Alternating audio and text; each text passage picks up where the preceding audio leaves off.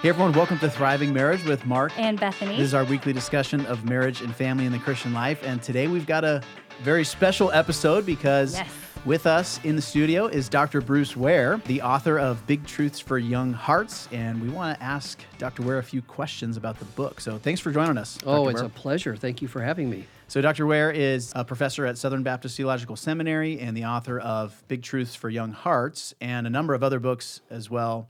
I had the privilege of learning from him in seminary and beyond, and we're just so thankful to have you. And we have benefited from this book a lot in our family, and we trust many others have as well. And so we thought it would be really good for our listeners to purchase this book, read this book, and now to hear a little bit from you, kind of some of the workings behind the book and any thoughts you might have about implementing the stuff in it. Great. Well, thank you for doing this. I look forward to this discussion. Yeah, us too, definitely. Yeah. So maybe we could just start by you telling us how the book came about.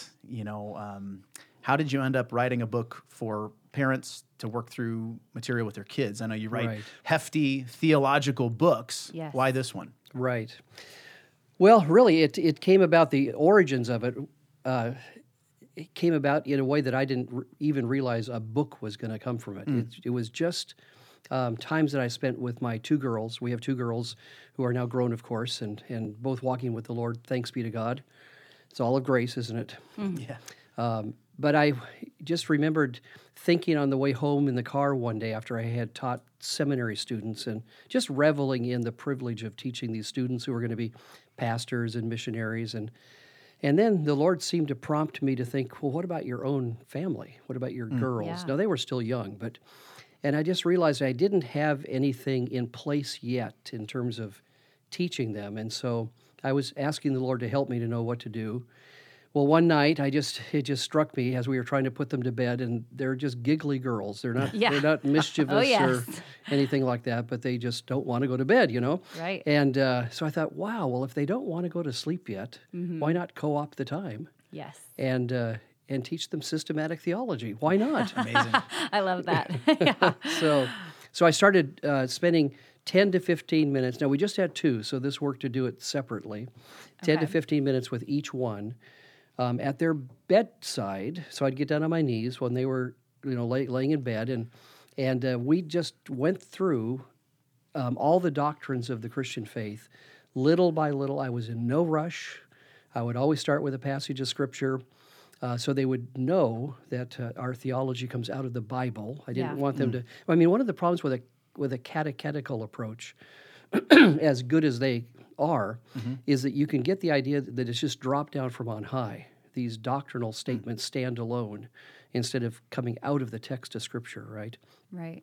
So I would always start with a passage of Scripture and then just develop a little piece of the doctrine and then build on that the next night and the next night and so on. And over 10 years or so, we went through all of the doctrines of the faith. Wow. So years later, amazing.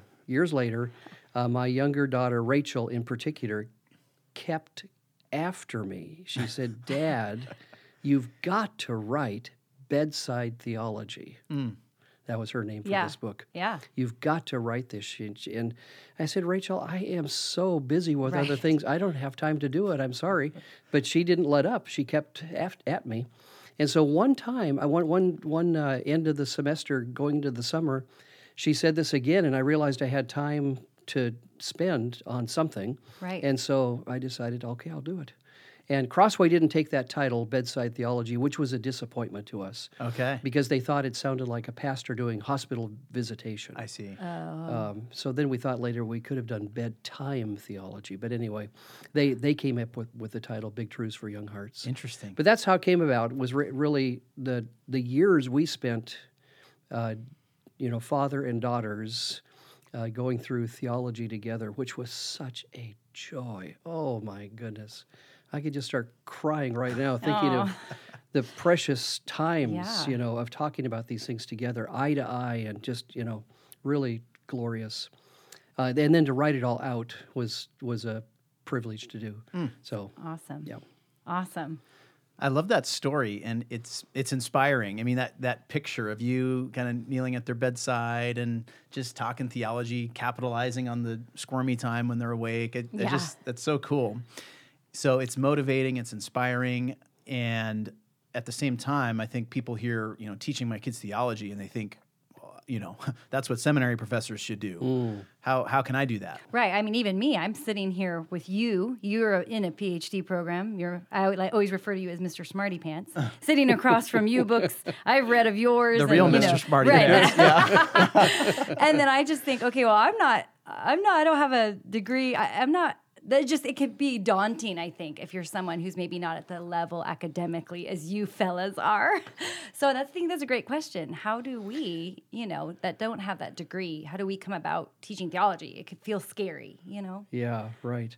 Well, I do think we live in a time when there are wonderful resources available that hasn't always been the case, but we have them now. I mean, probably more than you can handle, Right. But, That's true. And some, of course, that aren't as good. So you want to get recommendations from people Right. that you trust.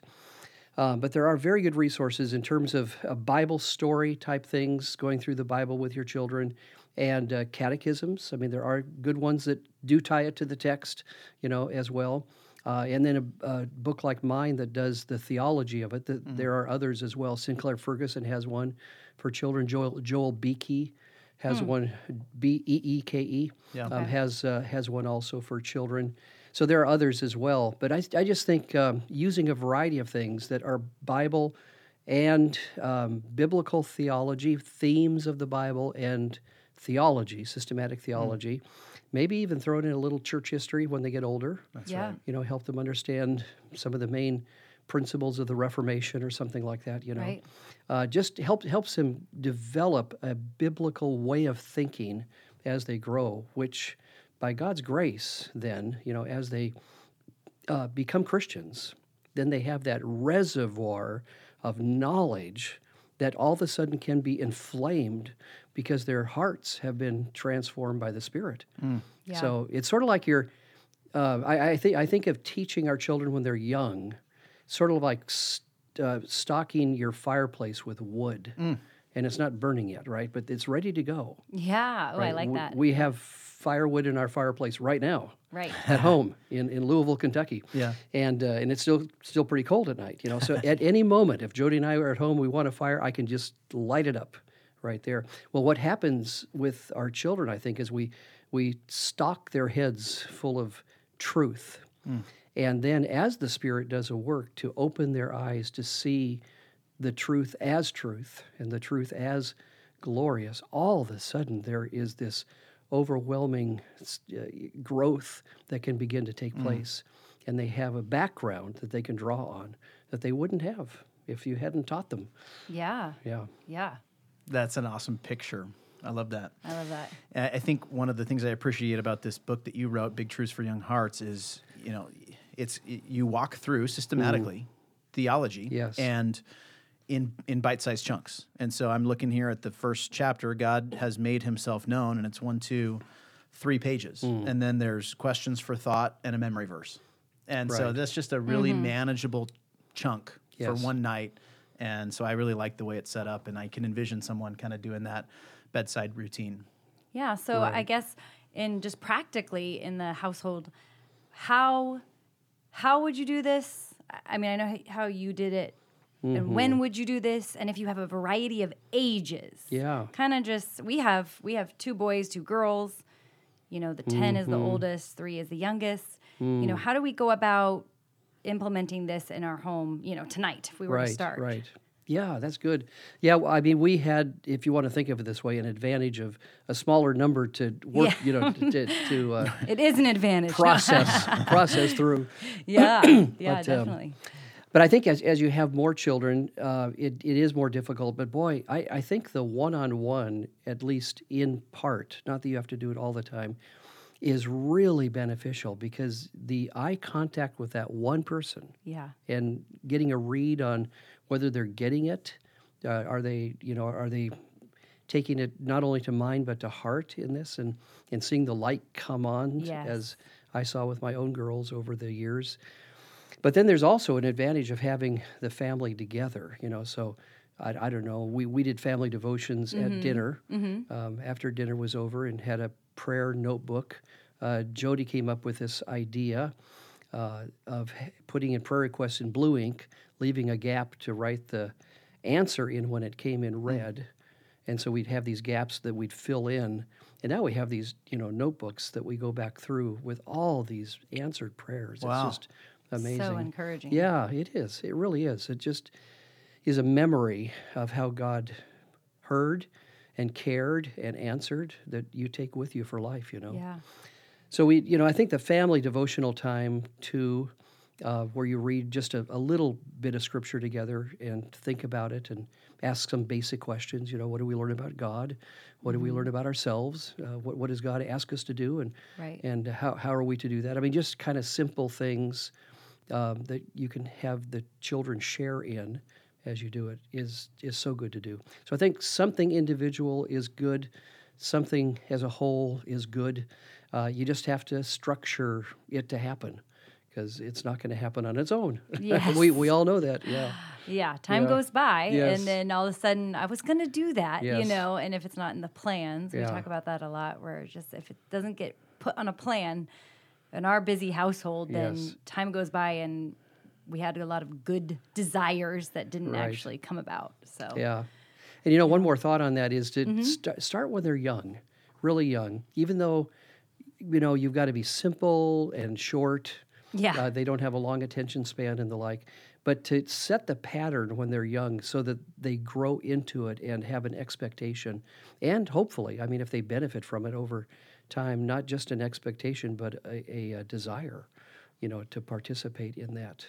And then you can take it into the older years of your young children. Right. I mean, when you hit the teen years, schedules become so crazy. It's hard to keep it going. But you can until they're maybe 12 or so, Yeah. And but still, even after that, you can still do it. It's just not, maybe not everyone will be there every time, but it's just good to keep it going. Yeah, and when Yeah. they're young, they're picking up more often than we think. Yes. They're listening, and even if they may not have as much responses, Mm-hmm. I was just sharing with Mark how this morning, our little toddler, out of the blue, says, God created my brother, and it's like, Yeah. yes, he did. Yeah, that's right. And that's just so exciting. And we weren't at that moment talking about God being the creator, but Just we speaking some truth. but just, Yes. it's in there rolling around. And I Yes. think, too, it becomes then a pattern for the parents, too. If you start when they're young, then it's just a pattern that you can continue as it gets busier. Yes. And that's so helpful because it's established. It's something we do. I mean, I say that to the kids a lot. Brushing your teeth. It's just something we do Yes, every day. right. And if you can make theology, teaching your kids theology, something you do every day, that's going to be lifelong dividends. Yes. So, Amen. yeah. And in different formats. I mean, you do a really good job of, driving to the car and praying for families and then having a theological discussion on the way to church and having formal devotional time at the breakfast table and everything in between. That's right. And Right. so Right. Yeah. having the flexibility to be able to capitalize on these opportunities at various times throughout the day, I think is important to just build that in to the normal routine. Amen. Yeah. So I'm curious, Dr. Ware, we're talking about teaching children theology. And you Right. made a good point about, fuel in the fireplace that's ready for when the spark is lit. Yeah. I love that. It might be helpful for listeners just to hear a little bit of a test case. And if we just took one, I mean, you cover a bunch of topics in your book. If we just took one topic and, for example, the Trinity. And Just an easy topic. I'm curious, what would you say to someone who would ask you the question, why does my 8-year-old need to learn about the Trinity? Isn't that Right. something that they should maybe learn when they get to college or, high school? But Sure. why does a 5-year-old or 8-year-old or a 3-year-old need to start hearing lessons about God as Trinity? Right. Well, you think about it, you want your children to learn the gospel, right, when they're young. Yes. You don't know when the Holy Spirit will work to bring them to faith, but you want to be faithful in telling them this. But of course, that gospel message is of a father who sent his son. Mm-hmm. And now maybe you don't always say this, but the son came and lived in the power of the Spirit and was raised from the dead. And So yeah, just the elements of the gospel involve the Trinity. Now, you may not have told them that the Trinity is a doctrine attached to this, Right. but it is, right? I mean, really, to understand Christian theology, any part of it, you have to think in terms of the one God who is three. And so yes, at least, God's own pedagogy, if I can think of it that way with you, his method of teaching his people who he is, started with he's one. So the Old Testament is largely emphasizing there is no other God besides me. Right. There is no one like me. Those statements come over and over again. So the one God. But then when we come to the New Testament, we realize that one God is Father who sends a Son, Son sent by the Father, who you might wonder who that is. Well, he'll tell us. I and the Father are one. Right. Before Abraham was, I am, So, and then, of course, the Spirit likewise is spoken of as God, the baptismal formula, baptizing in the name, singular, of the Father and the Son and the Spirit. So to understand the gospel is to understand that the one God who saves us can only do so because he is Father, Son, and Spirit. And then there are so many other things that just kind of can help. I think one of the lessons from the Trinity that has been most helpful to me as I've thought about it for family, for church life, is the fact that in the Trinity you see an equality, a unity of the triune persons in which there is not unison, to thinking musically, in terms of what they say and do, right? Yeah. But there's a distinction among the Father, Son, and Holy Spirit that is not discord. So where do you find a unity that is not unison and a distinction that is not discord? Well, it's harmony. That's right. Harmony, right? That's where you have unity that is not unison, but distinction that is not discord. That's right. Right. That's the Trinity. So they always work together in an undivided way. There's never in a millisecond of, sparring over what should be done or who should do what. I mean, there's always a unity, but they carry out their roles according to who each of them is. The Father always functioning as Father, the Son as Son, the Spirit as Spirit, and they do so in ways that support each other. So Jesus seeks to glorify the Father, and yet he prays, glorify me when I return in John 17, and the Spirit, when he comes, he will glorify me. And so there is this supporting unity, common work, but accomplished through distinctive persons and roles. So you think how that works in a family is to emphasize the unity that we have in Christ, in the things that we believe that are most fundamental and foundational to what it means to be a Christian, right? But the diversity comes in different personalities, different giftings, right. different quirkiness. That's right. Definitely. Including your own, right? Yeah. Yes. And so, learning to corral those differences in a way that work to the common good of the family and to the glory of God, and yet celebrating the differences. I just think that's really a lesson that comes from the Trinity. It's awesome. Yeah. So good. So great. You talk about our quirkiness in our family, and I kind of expected Bethany to break into song when you talked about harmony. She was getting fired up. She had to restrain herself. Yeah, there. I was ready. We should sing an old hymn together right now. We can do a trio right here. That's true. Well, I think too. I mean, practically, we have a daughter who's now 10, but I want to say maybe 4 years ago, she was proposed to out on the playground. Yes. And apparently she turned down this young man because Very he mature didn't of her. have the Trinity squared away. Yes. Oh. So his Okay. She asked him. You know, do you know about the Trinity? Can you tell it to me? And he didn't know. And she's like, I'm sorry, you know, this won't work. Deal breaker. Oh my! That's when we knew we were proud of Yay. her at that moment. No you know? kidding. So the reasons to learn theology abound. Yeah. That's right. Yep. Even helping with marriage. That's For right. your That's right, future spouse.